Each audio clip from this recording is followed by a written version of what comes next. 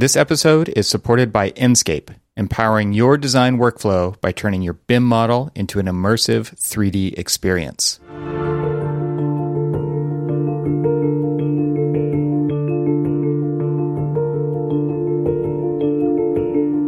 Welcome to the Troxel Podcast. I'm Evan Troxel.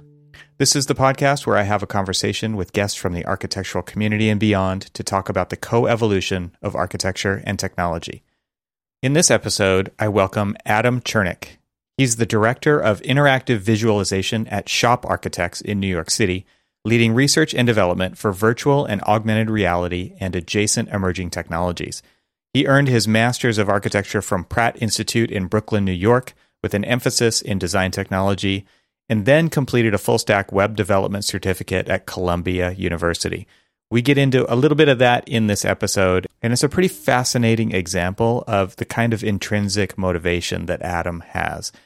On his website, which I've linked to in the show notes, he says his passion is to build novel interactive applications and their corresponding UI UX. He spends most of his time in Unity solving human-centered design problems.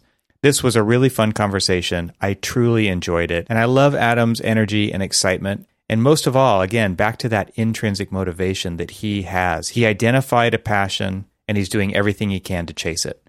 So, without further ado, I bring you my conversation with Adam Chernick.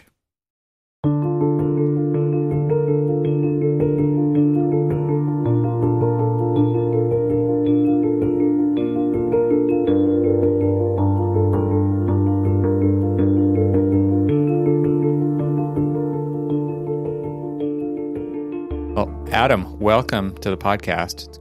It's been so long since I've seen you. Maybe a week now. It has been. Yeah, thanks for coming today. It's going to be a great conversation.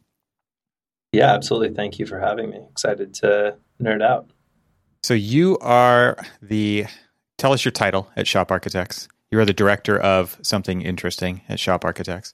Yeah, it's a mouthful. The director of interactive visualization. So I lead a team that does applied research. Awesome. And you mostly are working on the software development side of things as far as like an output of that research? Correct. Yep. Right. Building mobile applications and the like. And I would love to get into kind of how you got to be into that position. I know you've mentioned a little bit of that history to me in the past, and it would be fun to talk about. I think what I wanted to do is step back big picture first and just talk about the whole AR scene and what is exciting to you about that and how it's affecting and potentially changing the profession. I know not everybody has access to these tools in the way that you do. They're more consumer, let's say. But from your perspective, what draws you into the world of augmented reality or mixed reality or any kind of incantation of all of the realities, and then how you're applying that into your day job at Shop? Yeah, absolutely. Augmented reality is a pretty amazing thing. And I remember the first time I had seen augmented reality was while I was at HOK. The ability to combine the physical and the digital together in a seamless way where they are actually interacting with each other, having this digital layer on top of your physical world. To me, it just poses endless possibilities and endless use cases for the technology. And so the first time I had seen it, I specifically remember thinking back and saying to myself, wow, I need to learn how to do that. That's cool. And I mean, what's so neat about it, I've experienced many different kind of variations on the theme, right? There's like the Fight Club kind of scenario where the IKEA ads are popping up in the scene overlaid on reality. And that's kind of like a 2D or 2.5D, it's got perspective that it matches the background with some kind of a match move kind of an idea to make it feel like it's inhabiting 3D space. Then there's like the pure 2D overlay kind of stuff that I think we saw with the monocle stuff back in the earlier Yelp days where you could hold the phone up. As soon as you turned it kind of, into landscape mode, it would show you where the businesses were as you were looking out over the landscape to kind of help you gain a heading. And then we see the full on, hold the magic window up, which is an iPad, and the building is there at 1-to-1 scale on the site, and you get to walk up to it, around it, into it. And as long as you're looking at that screen, you're immersed in a different version of reality with 3D, geometry, what's fully shaded into that scene so that you can actually see, like you guys have done at Shop with the tower. Like there's a New York Times article, I'll put a link to it in the show notes, where you guys are holding up the iPad and you're looking at a blank site with a hole in the ground, and then the building drops in, and there it is, and you look up, and you're looking all the way up at the top of this tower at 1-to-1 scale. It's pretty impressive. Yeah, that's definitely an exciting one. Back then, the New York Times article was written when we had first explored that technology for the first time that we had done this 1-to-1 scale AR, so that you can visualize this building within the context in which it's going to live. You can see the implications that its shadows are going to have on the buildings around it, because we've built in kind of this geolocation and very accurate sun path system. But then the fun part and the exciting part for us, right, is being able to not just use it on one project, but use it on all of our projects. Mm-hmm. And so we actually had a really successful meeting on the West Coast earlier this week. We had a group of our future clients together with, 5 iPads, and they were all looking up at these buildings on this site. And, for this project, we're just in schematic design, so we had a lot of options. So we had option toggles where now these clients are just holding up iPads at their future site and toggling through different options to see which massing they really like within the context that it's going to live. It was very powerful. They made some key decisions within that 1 hour period that, a lot of our design leadership teams say typically takes a couple of weeks, which is very exciting.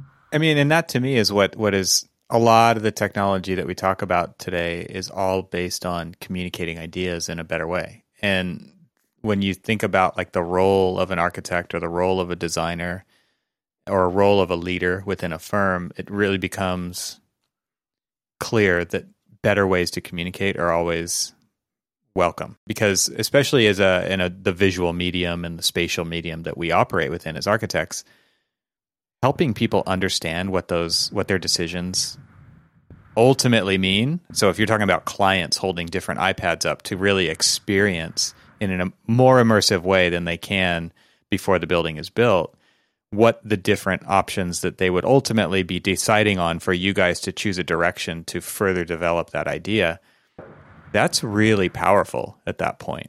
That to me is what is so exciting about augmented reality and virtual reality, is it gives people that immersive experience, which communicates so much more than an elevation drawing or even a rendering.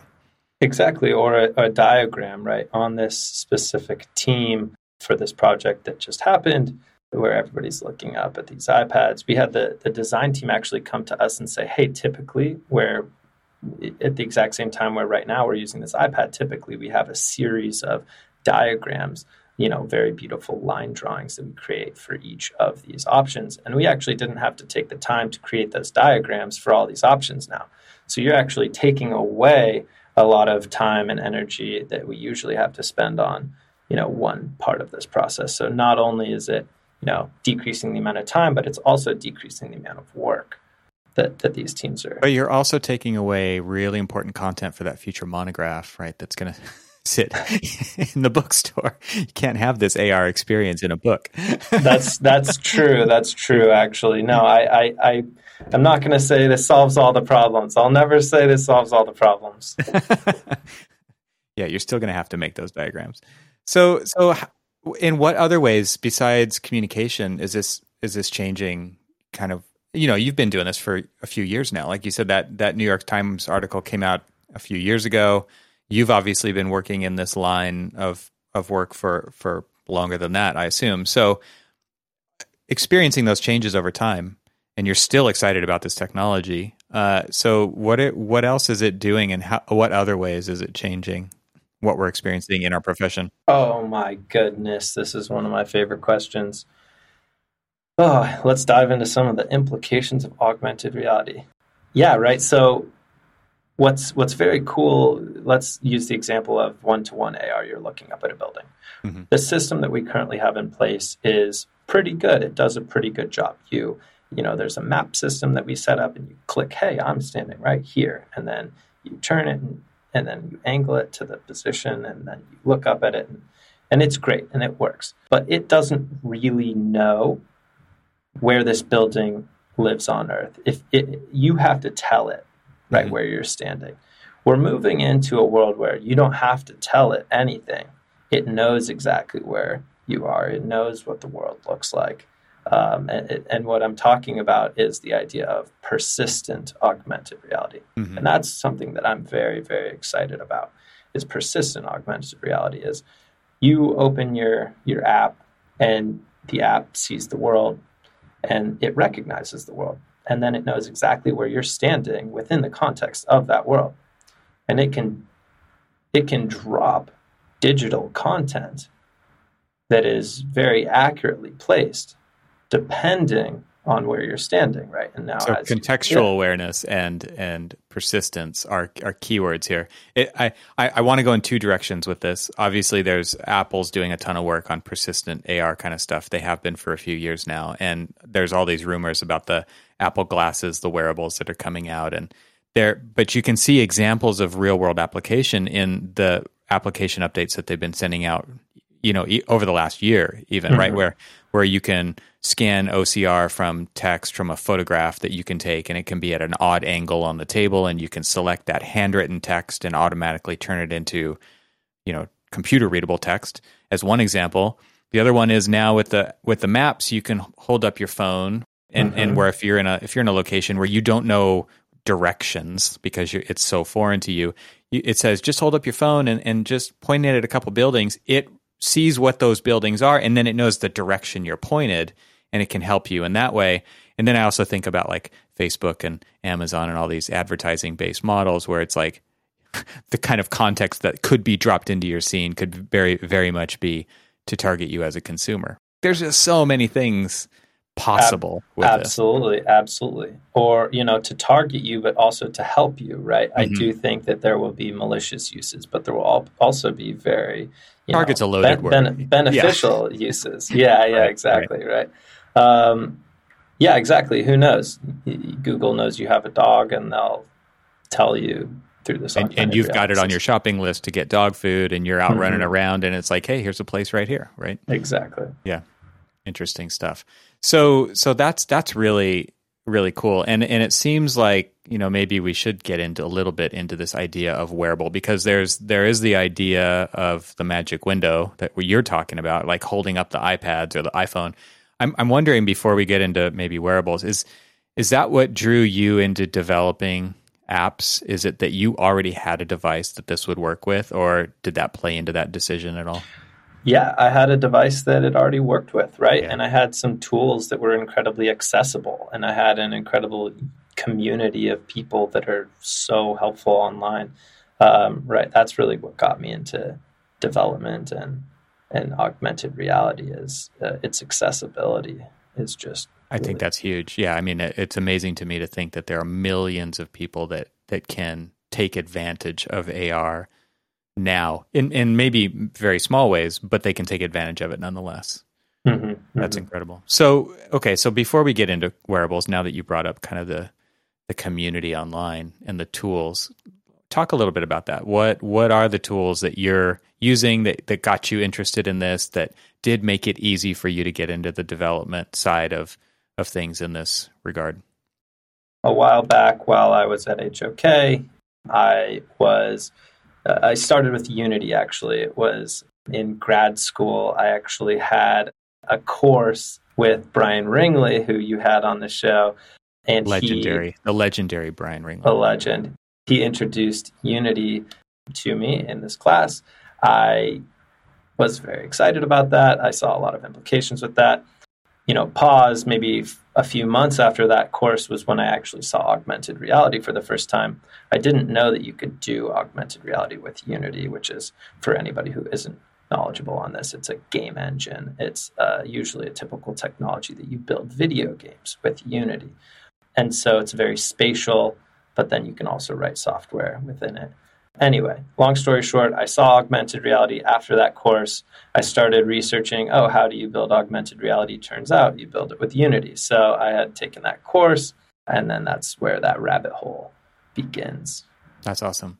And so Unity is a 3D environment kind of a output. You're talking about video games. You're talking about immersive video games that are, maybe you look at them on a screen, but you could potentially look at those through VR goggles or an AR layer. Exactly. A lot of people ask me the difference between what's the difference between V-Ray or Lumion or Enscape or, any of these architectural visualization software, 3ds Max, and what's the difference between those and Unity? And the difference is that the visualization software, your end product is content. It's an image. It's a video fly-through.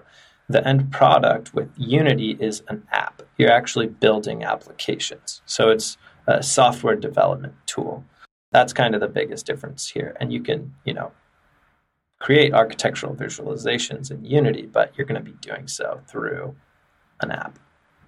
And would you say that it was not difficult to learn, medium difficult? Like, I know you're coming from a particular point of view with your education and things like that, but overall, you probably have a good sense as well as like what it actually took to pick it up.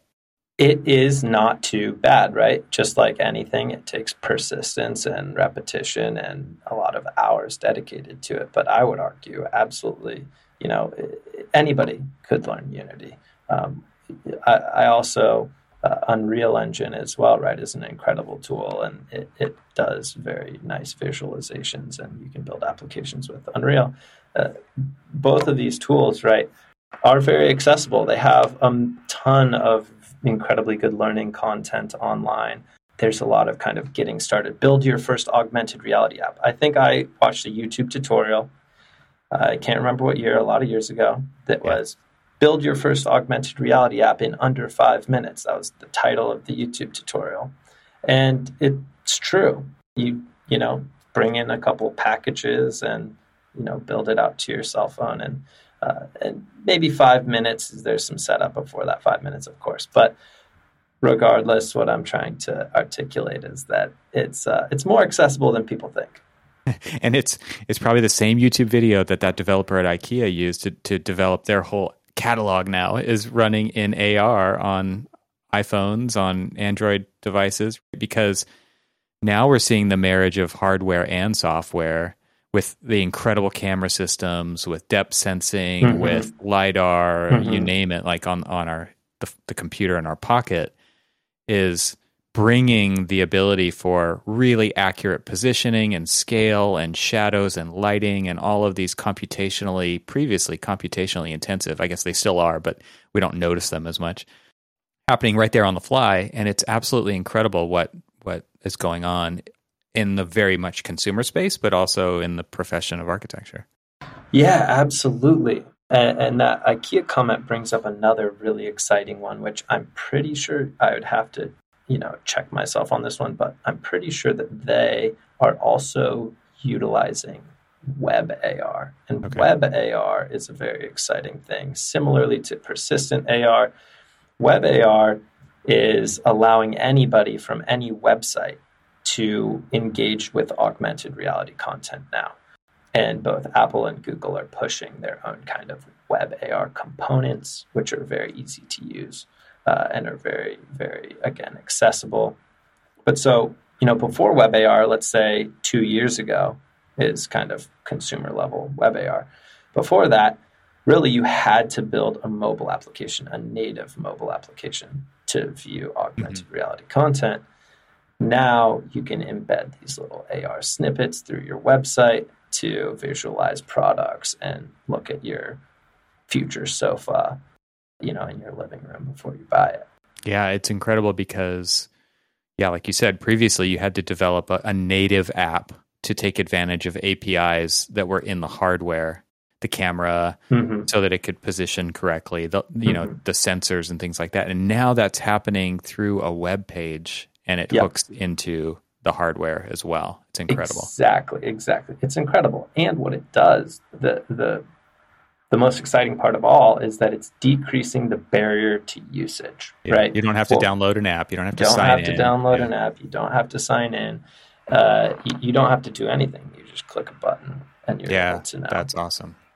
Yeah. So when it comes now to, combining Unity with the work that you guys are doing, I'm sure I would love maybe if you expand a little bit upon how Unity has bled out beyond AR into the practice at Shop. So we use Unity to build augmented reality apps, but we use Unity for a whole bunch of things. The idea with game engines and what are called real-time engines, right? That's kind of the big exciting bit here is that they're all real-time.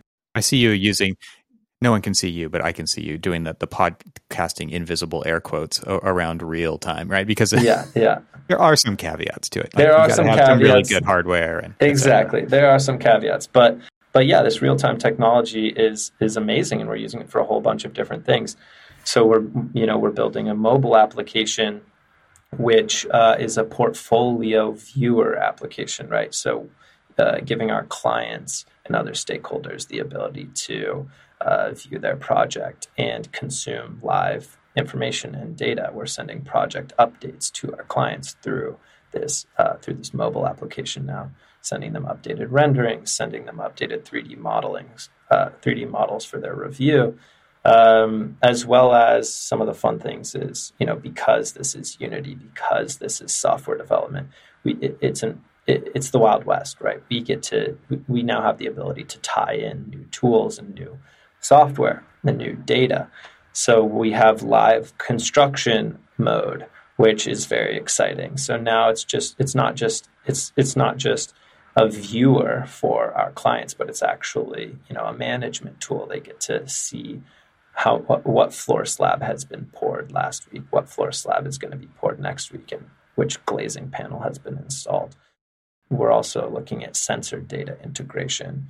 We're building a whole bunch of different fun and useful pieces of technology. That's a great topic all in itself. There's the stuff we were talking about before is all kind of early stage during design. It's pre-visualization / visualization / a little bit of immersive technology with the rendering. But what you're talking about now is actually delivering value to the owner during, pre and during the construction process, not only in an imagery kind of consumption way, but also, like you're saying, they're tracking construction progress and they can see exactly what's been done and compared to some previous time in the past, which could be a day, it could be a week, whatever it is, but they're actually getting to see this progress delivered right to their pocket wherever they are, which is probably, they're not on site all the time to actually see it. So they actually get to see it represented digitally, but there's this direct connection to what's happening in reality with this progress tracker that you're talking about. I think it's absolutely incredible extra value that you're adding to the owner's experience during construction. Yeah, exactly. You hit the nail on the head. We're very excited about that one. Another fun one is we've been using augmented reality on construction sites. We've been overlaying building information models using augmented reality in 1-to-1 scale, and creating new communication tools that we can use with our general contractors and with our other subcontractors and stakeholders. So we can walk onto a site and we can look at a mechanical floor and see how the different elements are interacting with each other and interacting with the existing built environment. But that's not kind of novel. What just the overlaying of the building on top of its context isn't really completely a novel solution. What we're excited about is actually drilling down into the data and understanding how these different traits need to communicate and thinking about the construction process, right? Thinking about how if you're a subcontractor and you need to install a specific component or element, you have to obtain that information right from somewhere. These construction document sets are unruly. They can be thousands of pages long. You could have to reference 40 different pages in order to build a small element in one of these massive projects. Mm-hmm. How can we deliver this information in these instructions in a more concise, deliberate way? So we're thinking through some of this process and trying to come up with some tools around that. Yeah, so it's coming back to communication again, right? Using it as a communication tool. Yeah. That's really interesting. So I don't think we've ever talked about this before, but how does the connection to the real world happen when it comes to like progress checking? Is there just like this giant database with a bunch of open checkboxes in it and somebody's checking those things once those things are installed? So there's someone kind of keeping an eye on everything, or how does that actually working right now versus maybe how you see it working in the future? Yeah, that's a great question. Right now, our construction administration teams on these projects need to keep track of what is being installed, what is not being installed, where the floor slabs are, so that they can manage these projects in an efficient way. What they had typically been doing is keeping that information in, certain software or in certain, Excel sheets. We basically are using a new tool, which is called Airtable. If you haven't heard of Airtable, I highly recommend it. It's a pretty incredible tool. And they have an API, which means that our CA teams, this data that they're going to be entering into to have access to historically, they're going to be entering this data anyway. Now we're able to actually piggyback and pull that data dynamically into our applications. So basically just tapping into our CA's existing process. That's awesome. I've heard of so many people using Airtable for so many different things. It's absolutely an incredible tool. One of my favorite new tools to come out in the last, 5 years or so. Yeah, it's pretty incredible. And then to touch on your second question, what would be a better process? Because manual entry is one thing, but I think eventually we'll get past manual entry or at least shared manual entry, which I think is going to be a big deal. There's a lot of incredible tools like Procore, right, where the general contractor is tracking a lot of information and submittals and RFIs and tying all of that directly to the building information model, right? We've explored ways of pulling that data directly from the Procore API or from a different project management tool to display that information in these applications in a more dynamic way.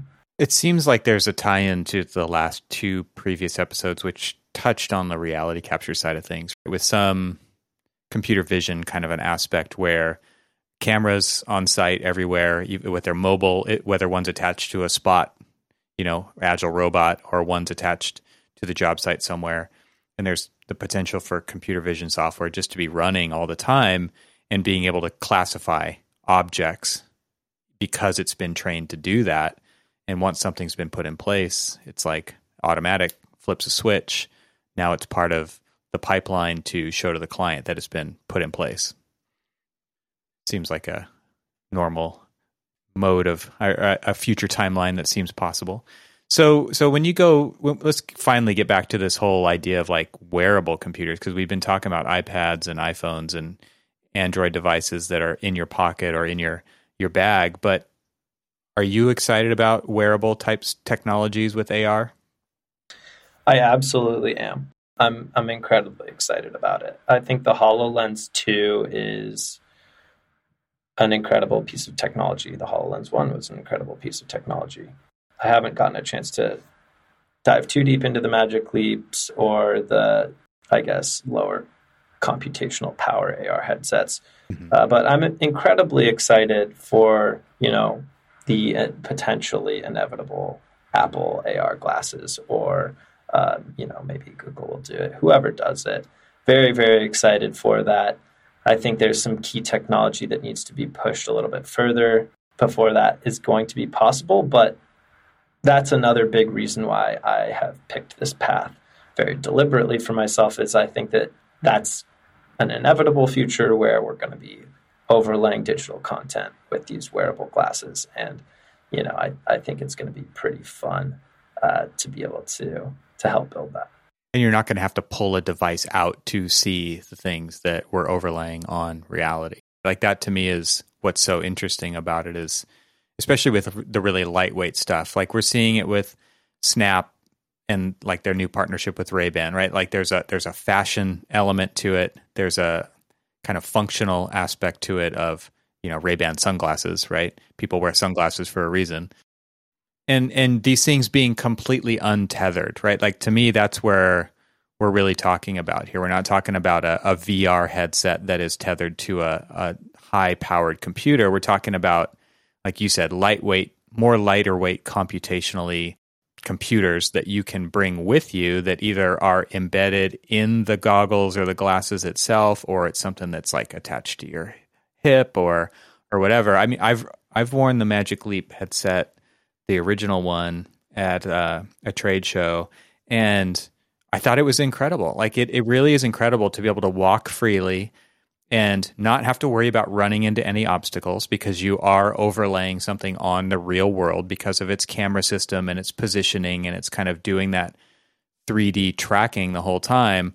And you could look at a scale model that sat on the table or on the floor, and you could get up really close to it, or you could step back and you could walk around it, or you could load in something that was full scale and you could experience it at full scale inside of a conference center. But it's a tall building, and like the background, the roof, the ceiling of a conference center kind of disappears when you overlay a building on top of it. So it almost doesn't matter. Like you don't have to be on site to experience the stuff that you're talking about. And I think that's kind of an important distinction to make, even with AR, where it is overlaying a digital layer on top of the physical world, doesn't mean you need to be in the right location to still experience it fully. Absolutely. We have in our application, we have what we call tabletop mode, right? Where you use augmented reality just to drop a small version of the model on a table, and you can walk around it. It doesn't have to be one-to-one scale. We also have in our application what we call orbit mode, which isn't augmented reality at all. You just use your thumb to spin around the model and zoom in and zoom out in a relatively intuitive way. You can consume this information in a whole bunch of different ways. It doesn't have to be one-to-one. Let's take a moment and talk about the sponsor of this episode. Enscape is a leading real-time rendering and virtual reality tool for the global AEC market. It plugs directly into your modeling software, giving you an integrated design and visualization process.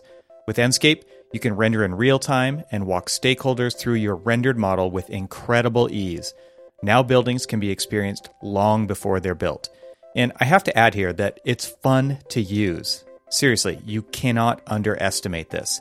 It's what makes this tool so amazing. This is something that most CAD and rendering programs can't claim.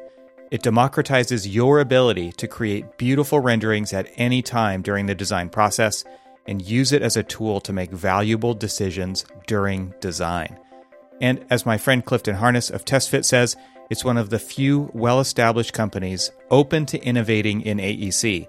And you can see the outcome of this, where his company recently showed off how they were able to take advantage of the new Enscape SDK to incorporate the real-time renderer with TestFit.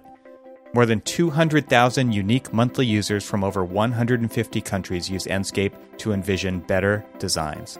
Don't be left out. To learn more or sign up for a free 14-day trial, visit enscape3d.com/TRXL today. That's enscape3d.com/TRXL. So we don't need special hardware like we've all got the phone already.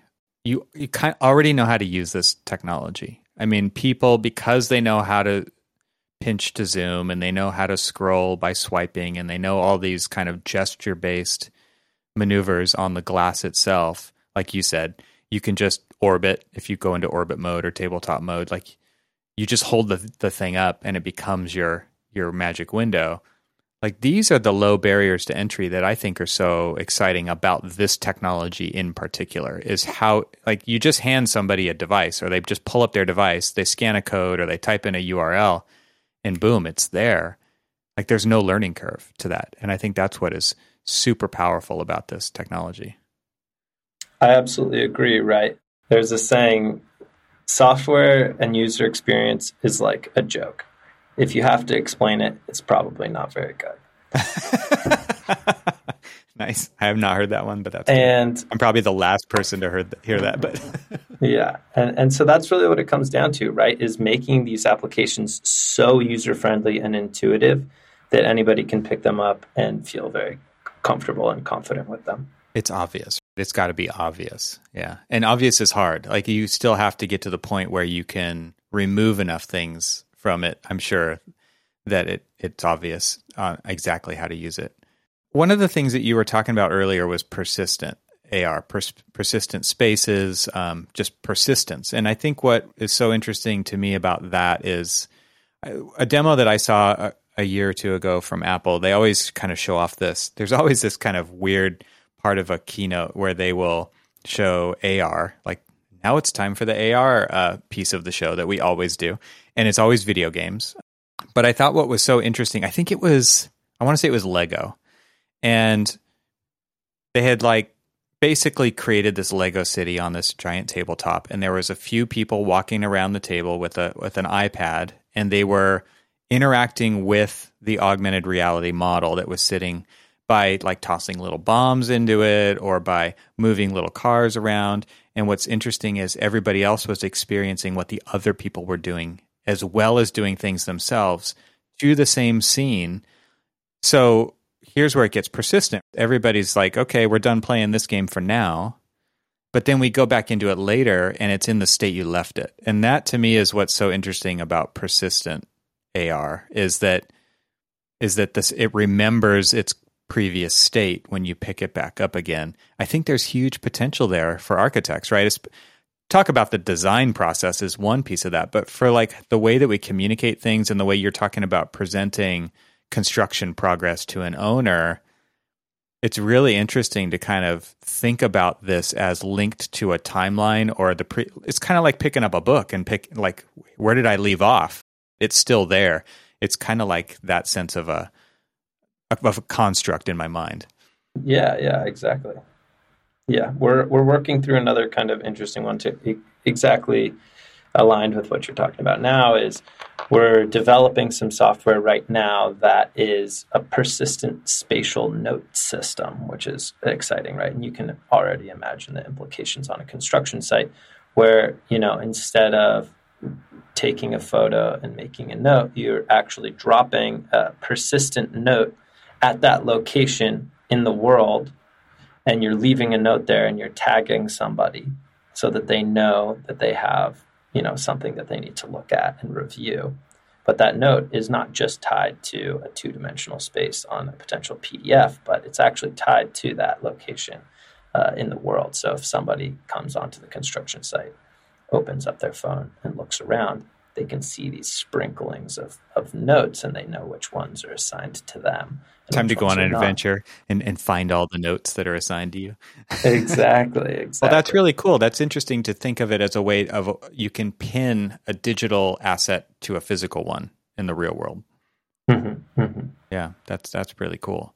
So what are you excited about with where things are headed in, I don't know, maybe in the wearable or in the the future developments of AR? What's exciting to you? Yeah, I think the wearables are definitely one that I'm excited about. I guess the thing that I'm most excited about is just the endless possibility and the momentum of augmented reality and the momentum of investment into this space is very exciting to me. More and more technology companies are coming out with a Unity software development kit, right? There's just this tidal wave of new tools that you can connect together, mm-hmm. right, in new ways. And it creates this opportunity where with a little bit of vision and, being embedded into an industry pretty deeply, you can see a pattern that it could be beneficial. Oh, there's this tool over here that Autodesk developed and Unity developed this tool, and we can tie that into Airtable's API and tie that over into, this other project management system that we have here. And then, we can grab all of our user base out of Microsoft Outlook's API, and we can tie it all up into some, new, interesting, very useful tool. All of these tools being able to connect now, it empowers us as AEC and technology firms to not use what these technology companies, these out of the box tools, what they assume that is useful to us, but we get to decide, and we get to figure out, and we get to build what is truly useful to us. And I want to put a big asterisk on that, because we're not trying to recreate the wheel, right? We're not trying to rebuild something that we know a development team of 1,000 people are building, and they're doing an incredibly good job. What we are trying to do is stand on the shoulders of giants and connect new tools and figure out new ways that we can communicate in these projects to save time and make better architecture. I think there's something to be said for companies that are willing to put the R&D effort into doing that for that reason, right? Like there's a ton of examples of people out there who are either at the mercy of the large software vendors because they're not willing to do that kind of development to build the custom tools that they need on a daily basis, but they'll also just complain about it instead of doing something about it. So you can feel at the mercy and you can complain about it, but that's really not going to get you anywhere unless a lot of people jump on board and scream about the same things, right? To get to the top of the issue list on Revit, for example. But you guys are taking a really proactive stance in building custom tools to scratch your own itch today. Absolutely. And that comment wasn't to put down any of those big technology companies that are building those out-of-the-box tools. I actually commend, right, that they're opening up these APIs so that we can now tie in and create tools utilizing their infrastructure, in new ways. And I would also argue it's an incredibly good business move on their part. The more applications we develop using their APIs and their and their underlying infrastructure, the harder we're going to, the more difficult it's going to be for us to part from their infrastructure. Yeah, so, you do start to like play into this whole ecosystem idea, and that's beneficial to you and to them for sure. Yeah, it's mutually beneficial. Yeah. So we talked about kind of the output of what you're working on as far as like clients are concerned. I'm interested to talk a little bit about, or a lot, depending on what you've got here, but internally, how has this affected the process of which you create architecture? I mean, how are teams inside Shop adopting this? What are they saying about it? I know you're on a team that kind of is in support of the firm and you're looking for opportunities, but you're also listening to what they're coming to you with from an idea standpoint. So it seems like, I know Shop has always been a highly technology-based architectural practice. So maybe it's more of an anomaly than not, but as far as that goes. But I'm just wondering, like, how is it going? What's the experience behind the scenes for how this is helping the practice move forward? That is, another great question and an exciting one, right?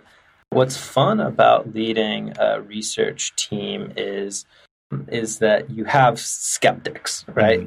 And I would actually say that, Shop and Shop's leadership are incredibly on board with new process and new technology, right? That's kind of the ethos of Shop themselves. It's always been there. Always be on board with, finding new ways to innovate. But of course, as with any company, right, there will be people that kind of initially jump on board and they see the value very early on, and there will be some people that don't see the value right away and need to be convinced. And so what's exciting is, as we've been developing these tools and making them more user friendly and decreasing the barrier to entry to using these tools, we are seeing a large uptick in our internal usage. We're being approached by more teams being asked, how can we integrate with your tools? How can we get our project in this application or in this application? And we're hearing more and more from leadership about how these tools are becoming fundamental to making really important decisions in our design and construction processes. So we're seeing a lot of exciting growth and exciting adoption. But that doesn't come without growing pains and without, you're not going to win them all. So there are definitely some losses sprinkled in there. I'm not sure if that fully answers your question. It does. And I think it's interesting to think about it from, different people inside of a firm speak different languages. Some need to see the win on somebody else's team to even start thinking about how they can apply it to their project and their team, when there are others who are like the early adopters that you talked about, who are going to be on board because it's exciting new frontier and they're wired like that. It seems like, I know there's a lot of tools that are developed in lots of practices all over the place where it's like this one-off kind of bespoke solution software thing for this one project. Do you guys approach a lot of your projects from more of a bigger picture mentality and try to get a win that can be applied to other projects, or does that not really figure into the initial project scope? I mean, is that something you back into later, or is that something you try to do up front? The software development process, you're saying? Yeah, correct? As far as like how it applies to the practice rather than a project. We're always weighing a lot of variables as we're determining what is, worth the investment of resources to develop, right? We're constantly going back and forth and saying, figuring out where to allocate our time, because we are a very small team and we have a very limited amount of resources. And so a lot of what we're doing, right, is if we do pick a research direction to go and we pick some software that we think would be beneficial to build, absolutely, if we can build it in a way that, if this use case doesn't pan out, we can still take this note system that we developed and integrate that note system elsewhere into another application. Or, we built this new interaction or this new user interface system. So, we can repurpose this later, if this specific. So do you guys try to like build it modularly? Or do you, I know it's hard to predict, way out in the future of how things are going to get used and how they might want to get used. So I can imagine this isn't an easy question to answer, but like, do you think about modularity for chunks of potential software projects? Absolutely.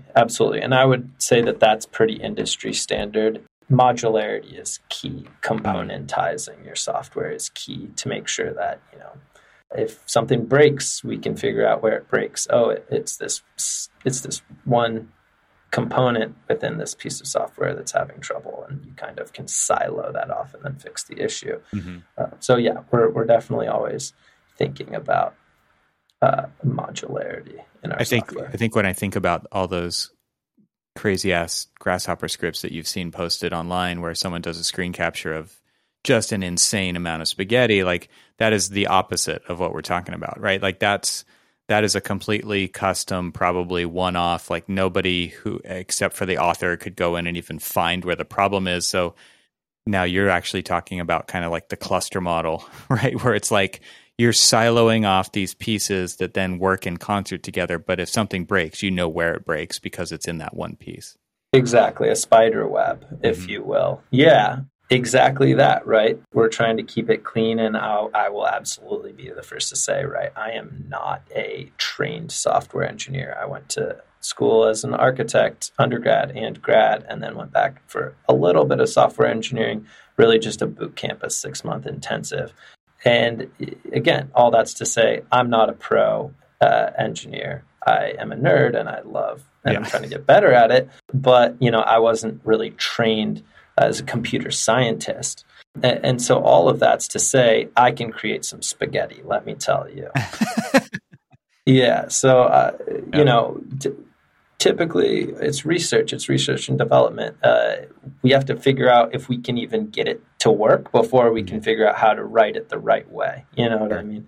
So a lot of it is hacking stuff together. Okay, yes, we can do that. Now let's kind of move backwards a little bit and do it right. Yeah, back when I was in school, it was called the study model, or this is like your sketchbook, right? This is you're prototyping ideas And then if it proves itself, then you're going to go back and do it better, or the quote unquote right way. Maybe not, but yeah, there's exactly. You don't want to allocate all that time if it ends up not working. But I think this is a big hang up that I've seen in the industry, which is, well, if we're going to allocate time and resources to do this, then it needs to be the most useful thing ever. It needs to prove itself out over time. And that then paralyzes people from being able to actually do that, because someone like yourself is going to say, that's not the process, right? Like, we can't do it that way. We're not going to do it perfectly the first time. It's just like designing. We're going to learn by doing the thing. And through that discovery process, we'll end up somewhere, and it might not be where we thought we were going to end up. And that's normal for software development too, right? Yeah, absolutely right. It's iterate, and just build. You just gotta put things out there and, give people the phone and let them use the app and see how they use it and figure out if it's useful. And you gotta keep building.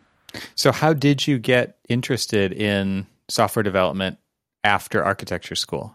Or was it just, you talked a little bit about it at Pratt, right? You got steered towards some certain tools, but okay, it's capital A architecture. You work at a capital A architecture firm. You guys build some great stuff. You're a key piece of the team that makes those things happen. But you're spending all your time developing software to enable that to happen. How did you get steered in that direction? Yeah, I mentioned earlier that I had seen augmented reality for the first time, and I thought to myself internally, man, I really want to learn how to do that. That's actually kind of where it all started. Scratching your own itch at that point, right? It's exactly. Personal interest. Yeah, I was actually working in a firm at the time, full-time, and going to grad school. And so I was kind of doing double time there. I luckily had a project that I convinced my professor that I wanted to do in Unity. And so I started just spending a ton of time in Unity, and I didn't really realize how much software engineering background knowledge I would need for that to really be able to do what I wanted to do. So I started doing some deep dives into the computer science side of game engines. I got really excited, and I, built some apps, and I had some apps on my phone for the first time with the little logo that I had created, and I could open it up and it would run a 3D model, and it was incredibly exciting. And it would do augmented reality, and I could drop it on a table.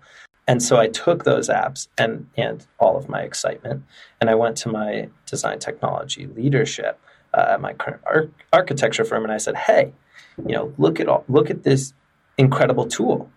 Look what I could build in a weekend.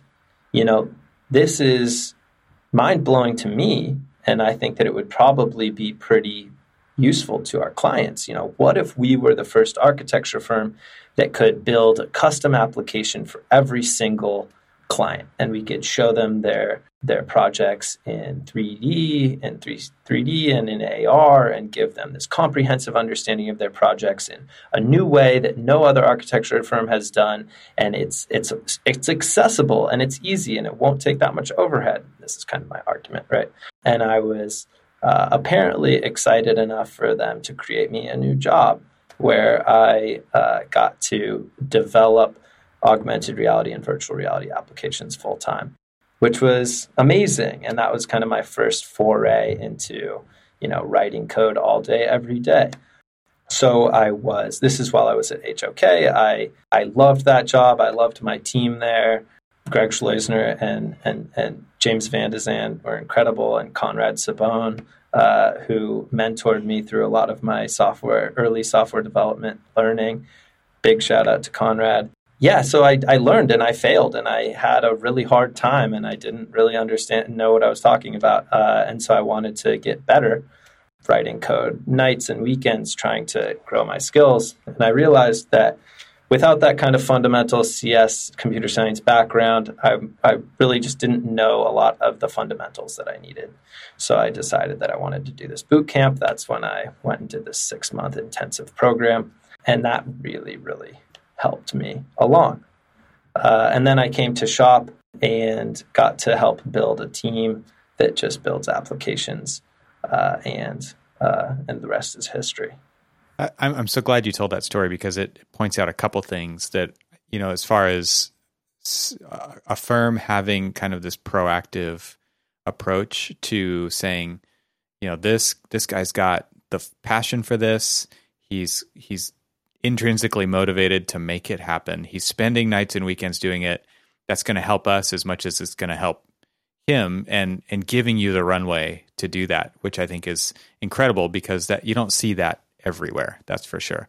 A lot of times people are looking for somebody to, be a warm body in a seat to produce drawings and not do something out of the normal category of an architect.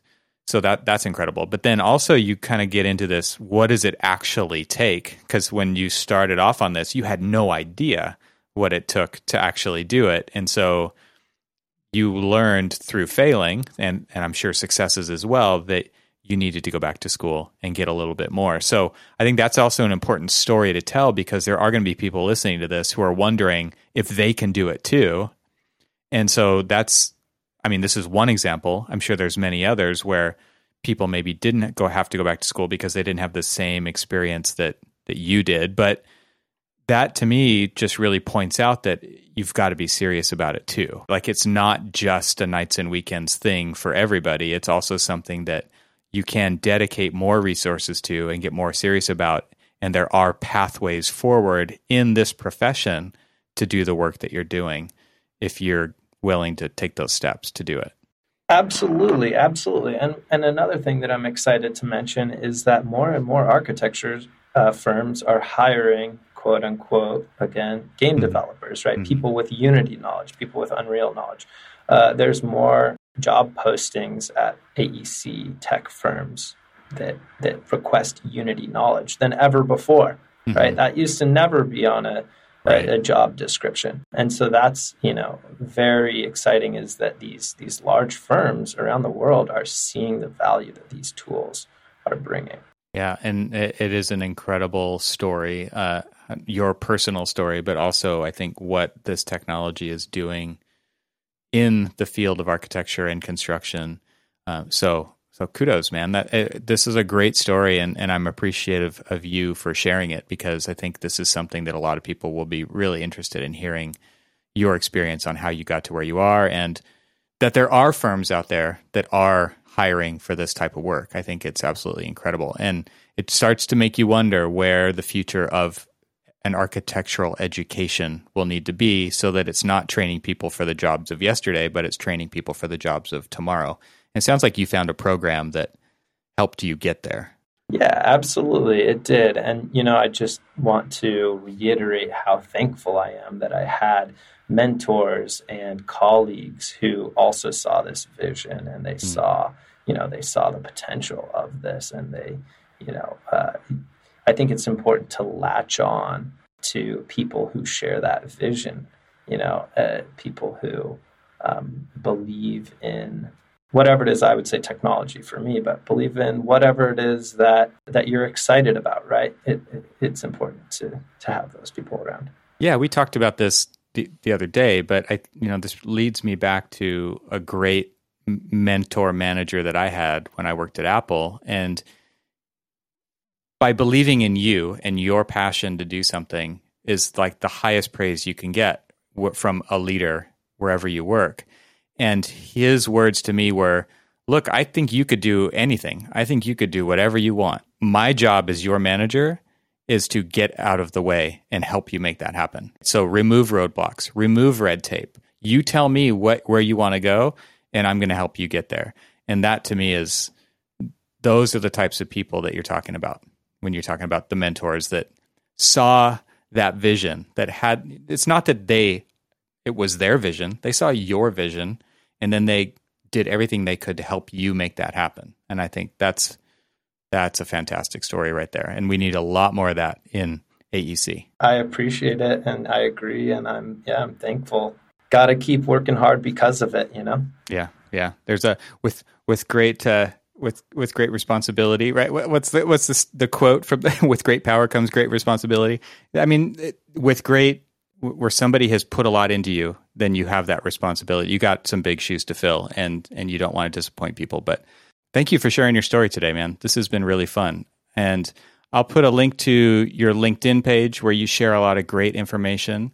And I think you have a website, and obviously there's Shop, the things that are the amazing work that's going on at Shop. And is there anywhere else that you would like to lead people online to follow along with what you guys are doing? Maybe the App Store? I don't know. Where do you want to send people to just see? Is LinkedIn the best place? I think LinkedIn is a really good place right now. I think you hit them all on the head. Fantastic. Well, Adam, thank you so much for spending time with us today. It's been a fantastic conversation.